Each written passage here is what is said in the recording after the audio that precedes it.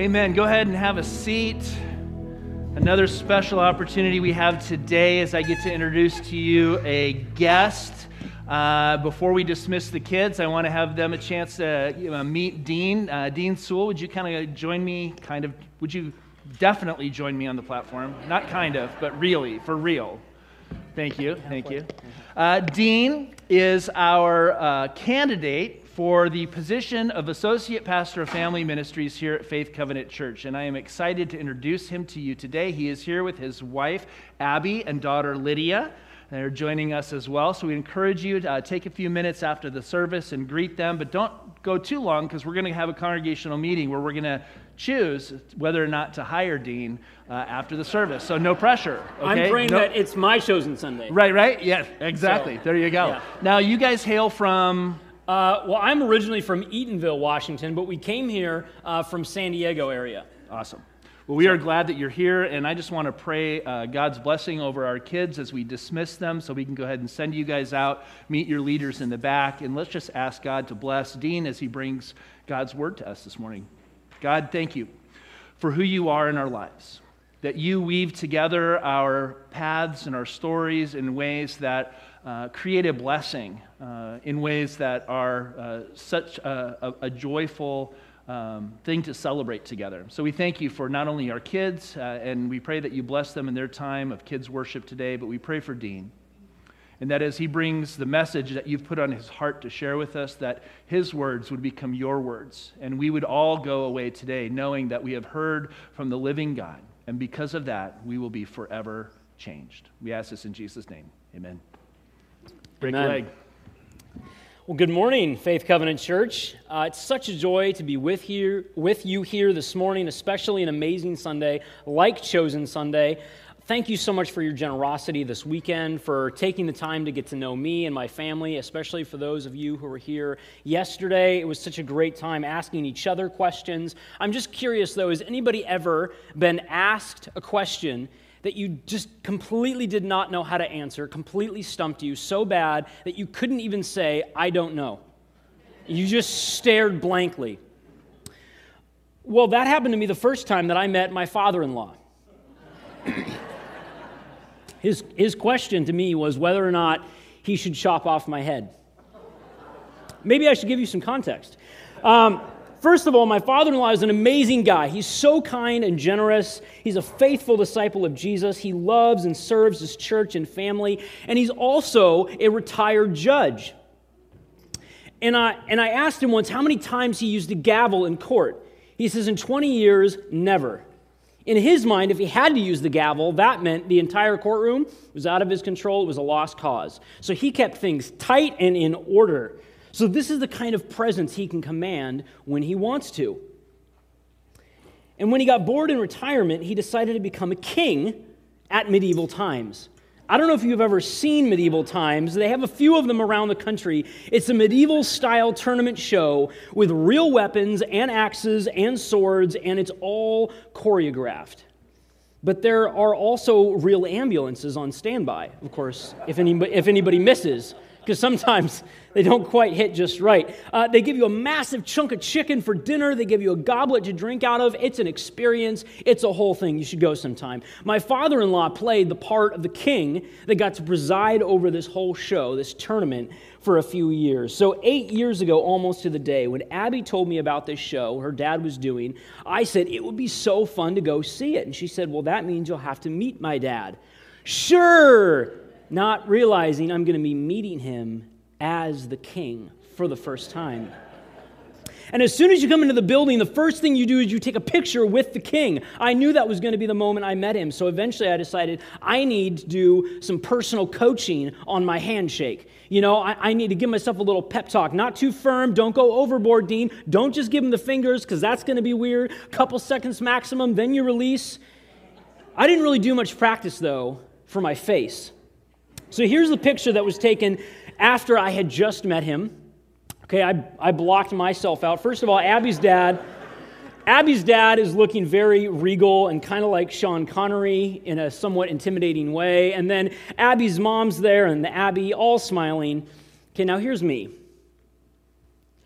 I'm okay. I'm fine. Everything is fine. I'm fine. I think I'm even subconsciously pulling my arm away from Abby there a little bit. Like I just, was trying to make clear, no touching, no touching.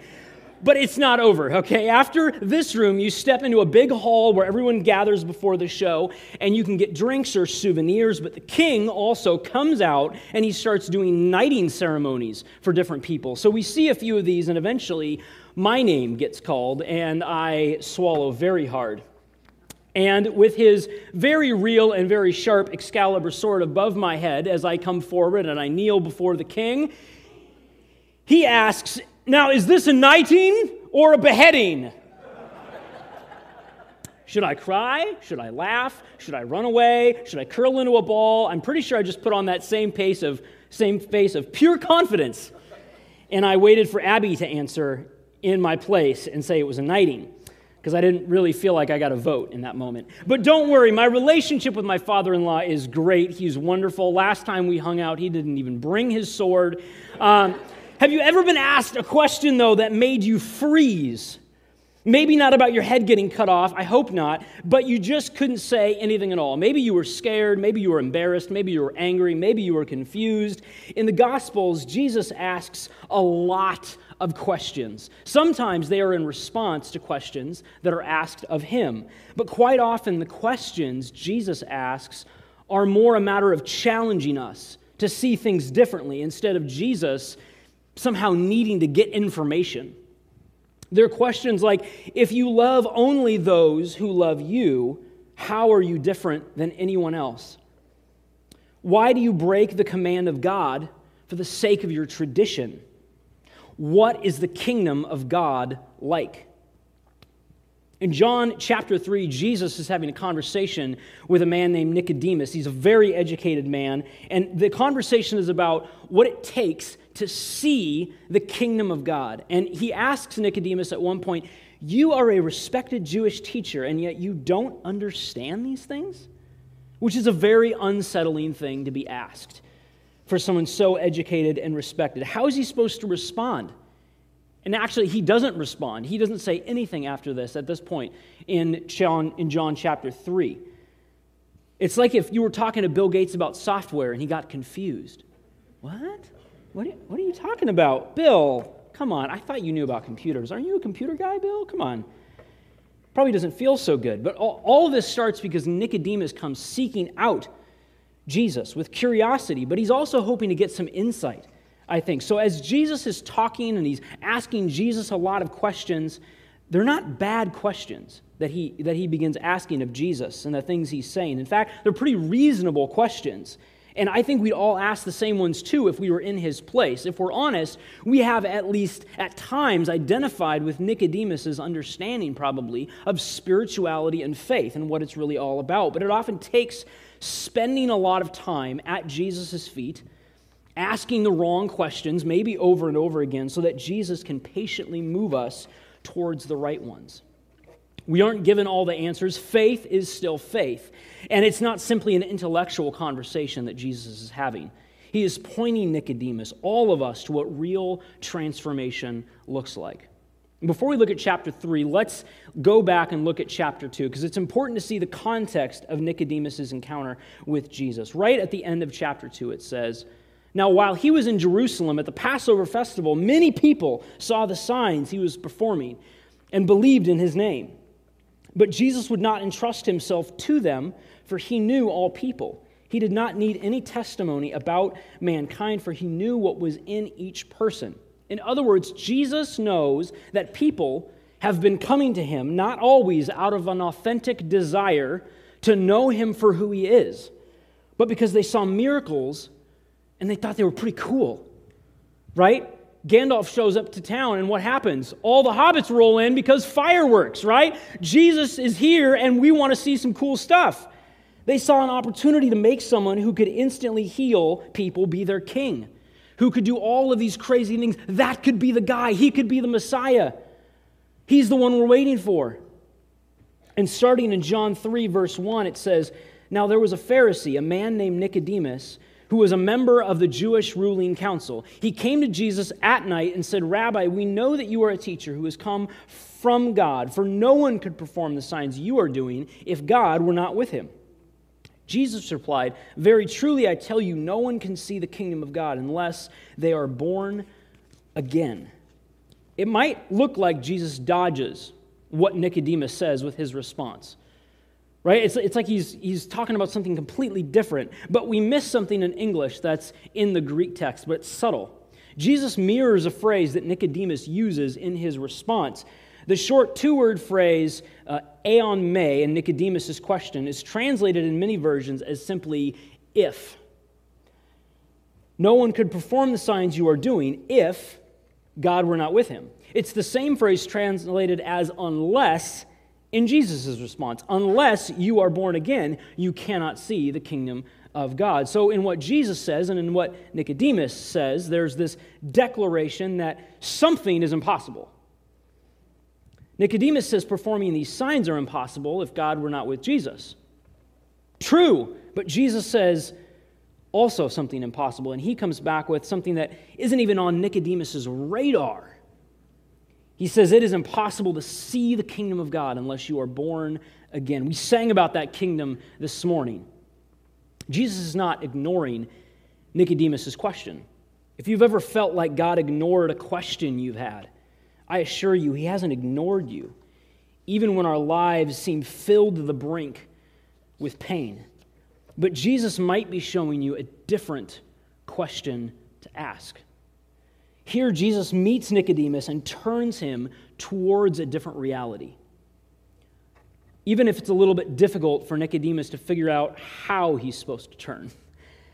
One that isn't just about getting someone with miracles shooting out of their fingertips to wipe out the Roman overlords they hate so much. It's also not a shot in the arm of religious adrenaline to help Nicodemus be more accomplished at being religious. Maybe that's what he was hoping for, but Jesus is telling Nicodemus the miraculous signs that have drawn him to meet with Jesus in the dark of night are not the point. He says there is something else these signs are pointing him towards that he has yet to even realize or grasp, something no less miraculous, but just as true. But poor, confused Nicodemus. Here's where it starts to go off the rails. How can someone be born when they are old? Nicodemus asked. Surely they cannot enter a second time into their mother's womb to be born. You're right. No, they can't. Please don't go home and try it. Maybe this verse should come with a massive disclaimer just in case, right? I mean, we have cups that say hot, right? I don't know. But this begins in the verses that follow, one of the most significant passages in Scripture. It brings us deeper into this back and forth conversation where Nicodemus just continues to get more confused, finally being asked by Jesus in verse 10, "Do you not understand these things?" And then to a statement that Jesus makes in verse 16, what many people have turned to as a very concise description of the gospel. I'm sure many of you are familiar with it. You've probably memorized it. Knowing that verse has brought many of us great comfort and hope. And we take this scripture seriously, as we should, declaring that we do believe in Jesus and in God's love for us. We say with confidence that we are in fact born again. We've grown very familiar with this scripture over the years. Anybody grown familiar with that scripture over the years? Learning from it, studying it, and learning more about God's word is certainly not a bad thing. But yet there is a danger here because we have perhaps such a familiarity with this. Familiarity, the kind that assumes it knows something, can be dangerous. A familiarity that is not unlike Jesus' family and hometown that was a little unsure he was really the Son of God. Don't we know this guy? I mean, we've been around him for a while. Don't we know him? Or Nicodemus' familiarity with the scriptures that he'd grown up with, what we now call the Old Testament. Nicodemus knew this front to back. And yet here he is standing before Jesus, and he's dumbfounded. Many of us have grown up hearing John 3 so much, and so we say, yeah, that's what I believe, that's what I memorize, that's the church I go to, that's my faith, I get it, yeah, that's great. But we run the risk of being so good at reciting Scripture, we can lose a sense of what a seemingly impossible and miraculous thing we're declaring to be true. Not just in general, but also in our own life, in our own story of redemption. It's not something we could have ever done. It was never about me. It was all God. The whole process, the whole thing was God. It was not me. In order to see the kingdom of God, to enter the kingdom of God, the only way, Jesus says, is to be born again. When we read this, we stand outside of the story, right? We're looking at poor, confused Nicodemus. We wonder, well, what went wrong? Why didn't he understand? But if we're honest, our response is probably the same as Nicodemus's, if we were in his shoes and in his place. How are these things possible, Jesus? How? What are you talking about? Isn't being a Christian just having some generally good behavior? Trying to be a good, moral, ethical person? Isn't it just a good record of church attendance? So Jesus is in response asking each of us the same question he asks Nicodemus. Do you not understand these things? We could look at this question to us as a reprimand, or we can hear it as Jesus, with compassion, asking those that he loves, do you not understand these things? When it looks impossible, do you not understand these things? When you think you've worked hard enough to earn some points with God, and it still all falls apart, do you not understand these things? When you read a scripture for the 100th time and suddenly realize it's speaking right at you and you have no idea what to do you not understand these things?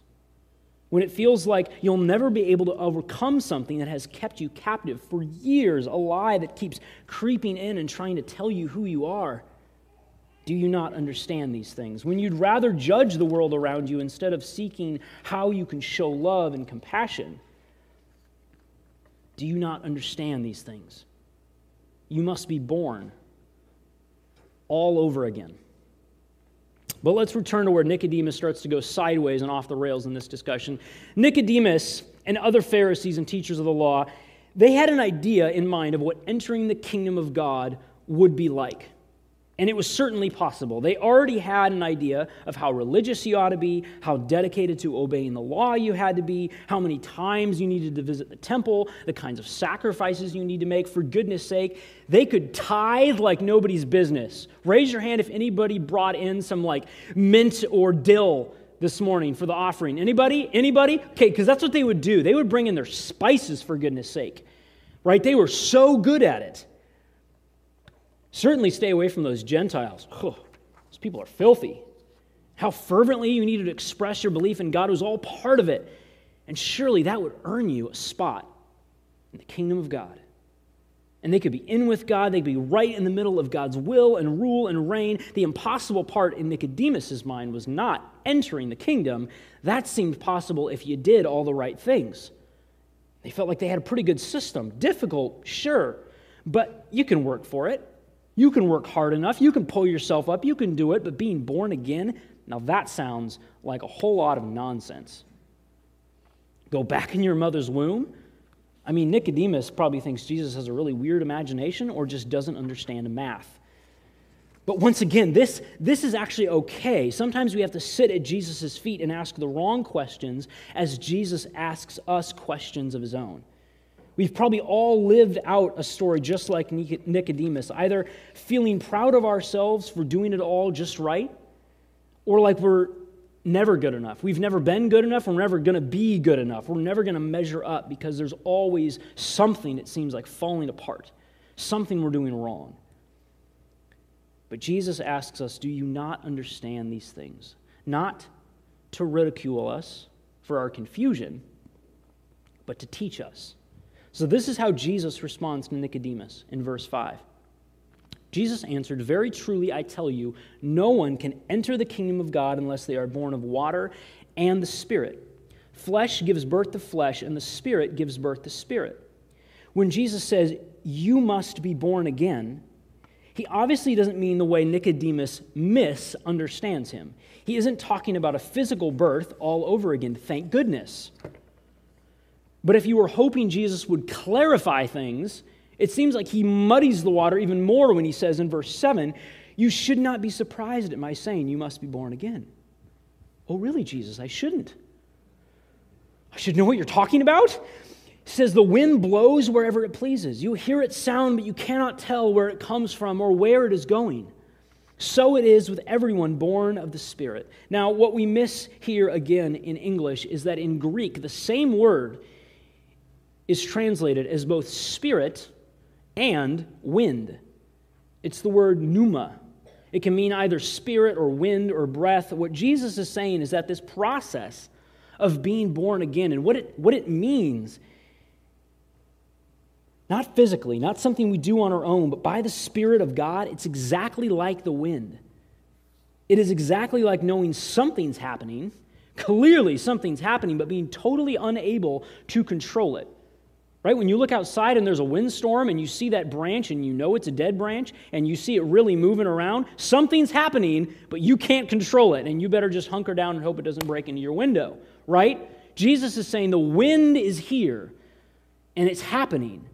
You can see it, but you can't control it. There's no getting our heads around this to try and figure it all out and understand it. It's just how God's Spirit works. It's just what the kingdom of God is like. If it fit into your own understanding and you could control the whole process, Jesus is saying to Nicodemus, well, then it would be your kingdom, Nicodemus, and not my kingdom, not God's kingdom. But that still is probably going to leave us scratching our heads a little bit. What does Jesus mean? Are we only left with it's a mystery? When I was in college, my senior year, I had 1 month left, and my roommate got in a car wreck. And in this car wreck, he had no injuries except one point on his head. From that one point, he woke up after months of being in a coma. Everything about his life changed. When he came out of this coma, his body was completely uncoordinated. It was like all the pathways in his brain that had been there before, all the things, the usual ways his brain would work to make things do what they were supposed to do, to make his body move, it was all gone. He had to relearn everything, like balance, walk, talk, hold a pencil, drive a car, run, tell a joke. It took him months, even years, before he had regained those functions in his body. It was a process that required him to completely rely on others around him, his family, his doctors, to be okay with being in a position that probably felt embarrassing at times, something you should be able to do, but you just can't. I imagine it was very much like being born all over again. Nicodemus is coming to Jesus as though everything he already knows how to do, all the ways he knows how to be religious, will only need a few pointers, a few tweaks here or there, and he's hoping Jesus can help him with that. Like the next thing he needs is just more knowledge. Maybe he needs a New Year's resolution. He can be a little bit better at being religious. He's got all the basic mechanics down. He just kind of needs to work on his jump shot a little bit, and he'll be fine. And Jesus, in effect, says you need to unlearn and then relearn everything. And for somebody so educated, that is a very unsettling thing to hear. See, for my roommate, though, he had to relearn the same basic functions. The same stuff that he had always done, that's what he was relearning. But here, Jesus is calling us into something brand new. To learn things we never knew we needed.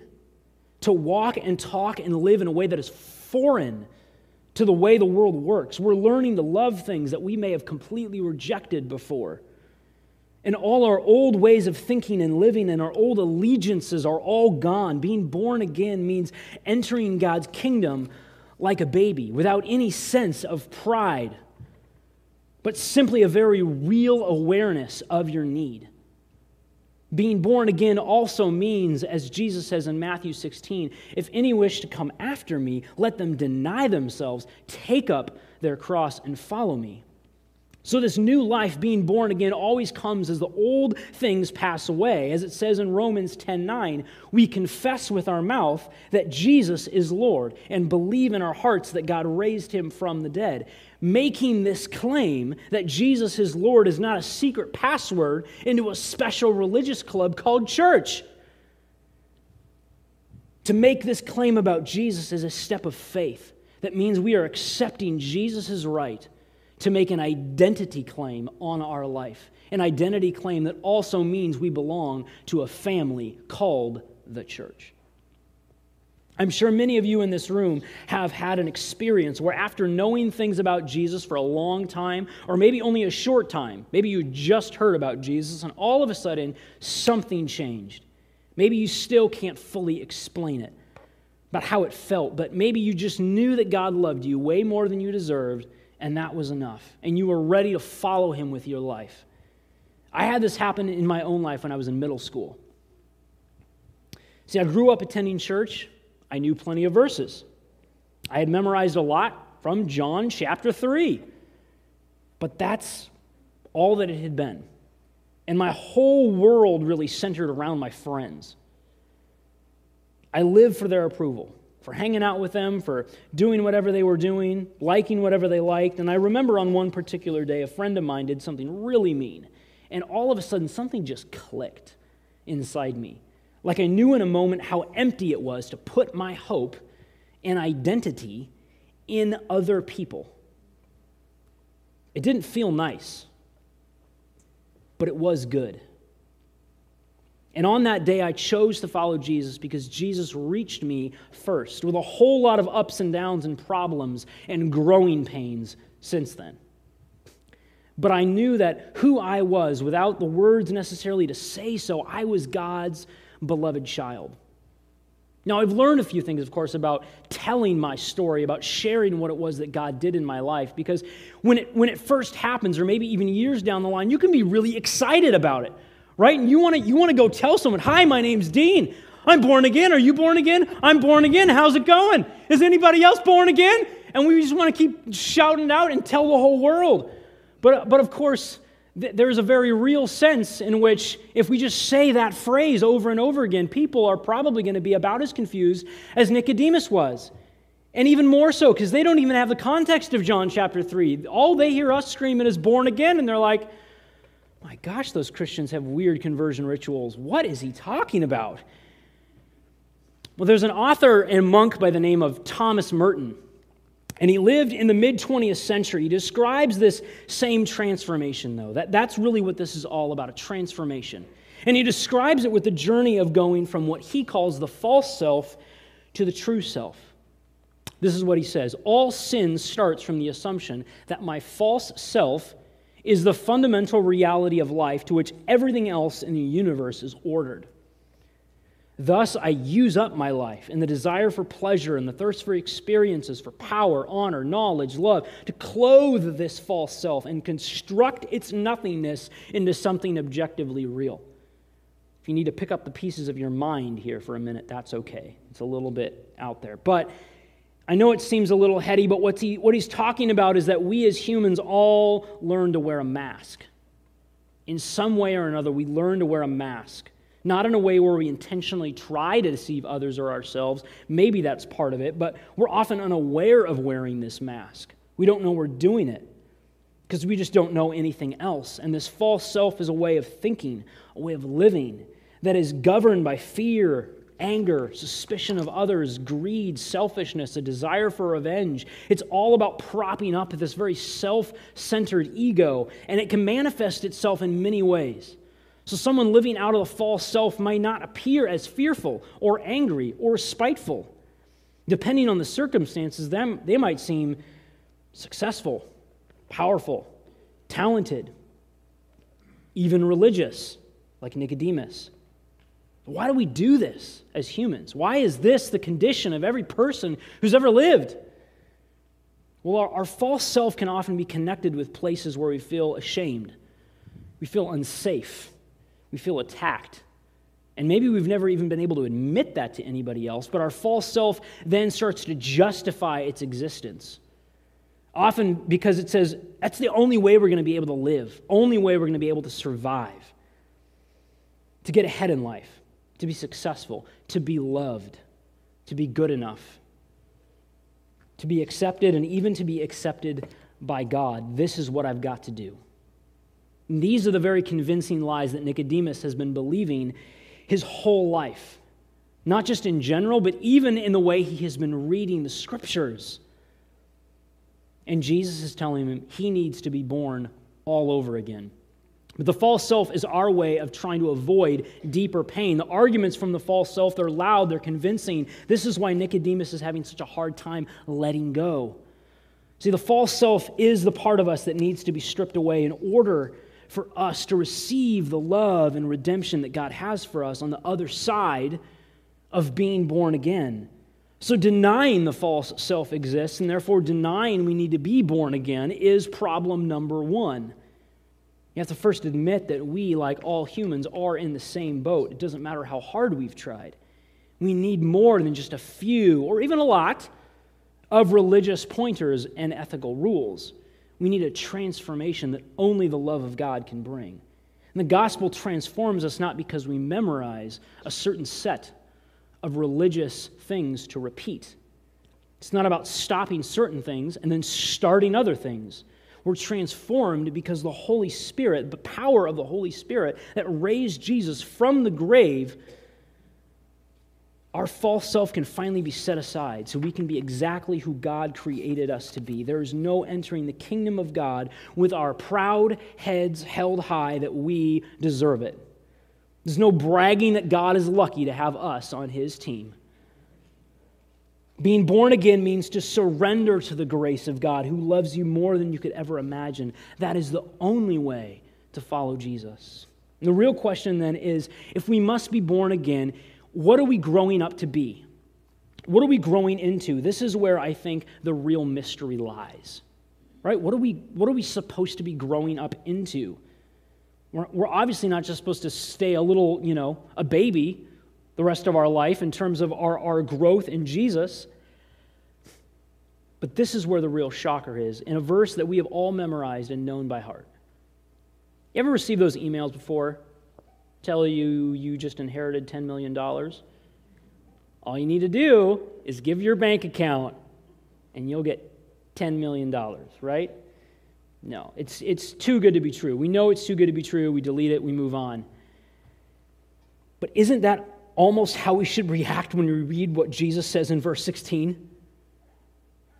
For God so loved the world that He gave His one and only Son, that whoever believes in Him should not perish, but have eternal life. For God did not send His Son into the world to condemn the world, but to save the world through Him. But it's not a scam. There's no nefarious tent on the other side of a computer, somebody just waiting for you to type in that bank account number. What sounds like it's far too good to be true is for real. The very thing Nicodemus doesn't understand about being born again is certainly a mystery. I believe, though, an even greater mystery. The great mystery is the never-ending love of God. Some translations have verse 16 as saying, this is the way that God loved the world. This is how God did it. How? How could God love us this much? How are these things possible? Do you not understand these things? What sounds like a fantasy that God would love us so much that He would take on human flesh and suffer and die on our behalf so that He could rise again to new life, defeat death. This is the very reason we are born again. Do we understand these things? It is the mystery of God's never-ending love that we grow up into over and over again. It doesn't happen once and then we're done. Because from everything the world has told us, of course, somewhere deep down we believe we have to do something really special to be able to earn God's love. Oh, there's this thing out there called God's love. Great. I can probably do a lot of cool things and then God will love me. But when we are born all over again, we learn over and over again that God's love is not a fairy tale. God's love defines who we are. It's what John also says in chapter 1, verses 12 and 13, that to all who did receive Him, to those who believed in His name, He gave the right to become children of God. Children born not of natural descent, nor of human decision or a husband's will, but born of God. To be born again means that the old ways that we defined ourselves, to gauge our worth and value, whether or not we're capable of being loved and loving others, all of that is just gone. We don't just believe in God's love like it's only a fact on a piece of paper. To be born again is to experience the love of God so powerfully by His Spirit being with us that who we are is God's beloved children. Not just that God's love is this thing that I kind of get to receive, but who we are is God's beloved children. Thomas Merton also says this: love is my true identity. Selflessness is my true self. Love is my true character. Love is my name. When we truly believe the gospel that Jesus is Lord, what changes is that we know deep down that we both need compassion and that God is ready and willing to give it. We don't have to pretend anymore we don't need compassion on a daily basis.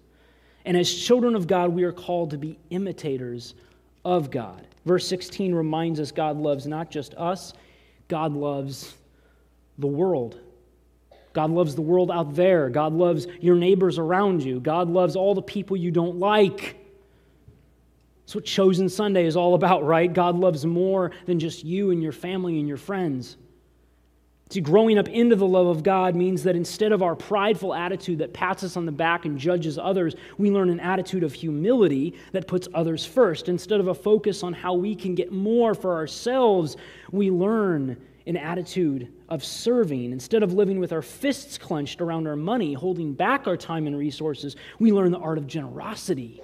This is what the disciples encountered in Jesus' presence and at his feet time and again, almost always being confused, by the way, by how Jesus operated and what he did and where he went, especially the people he hung out with. Being born again, and therefore the Christian life as a whole of being a child in God's kingdom, might sound overwhelming, right? Like it's one awkward adventure after another or something.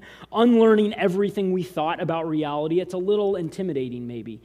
But I believe Jesus means this image of new birth as a comfort to us.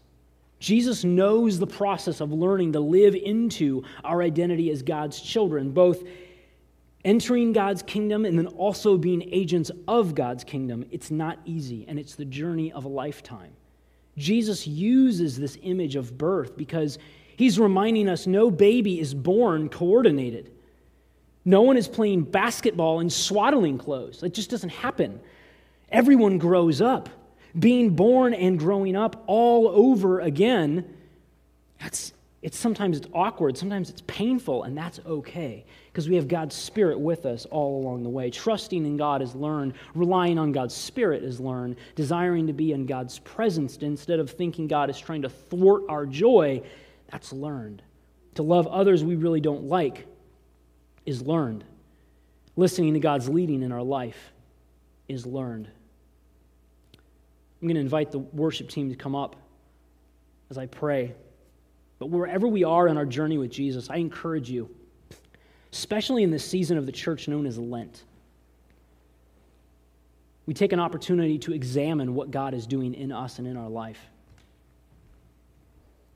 And this week, let's sit at Jesus' feet, and let's be all the more at ease.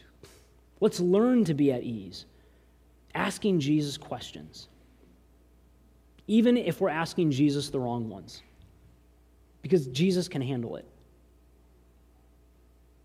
But let's also be at ease with whatever new questions Jesus is asking of us.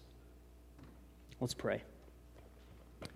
God, we thank you that sometimes your word challenges us and pushes us. In fact, it quite often does if we're open and we're ready and we're willing. And so this morning, God, we ask that your Spirit would continue to open our hearts. For many of us here in this room, we've had that experience, that moment maybe in our life where we realized that your love was so powerful and so overwhelming and so present. And we were, as your word says, we were born all over again. But Jesus, wherever we may be at, there may be growing pains right now in the room. And so, God, I pray for those who are struggling, for those who don't know a way forward, who don't know how to be able to respond to that situation or person in their life right now. God, I pray that you would help all of us wherever we are on our journey to learn to lean on your love, to learn to ask questions, even the wrong ones, and then to hear the questions you are asking of us. In your name we pray. Amen.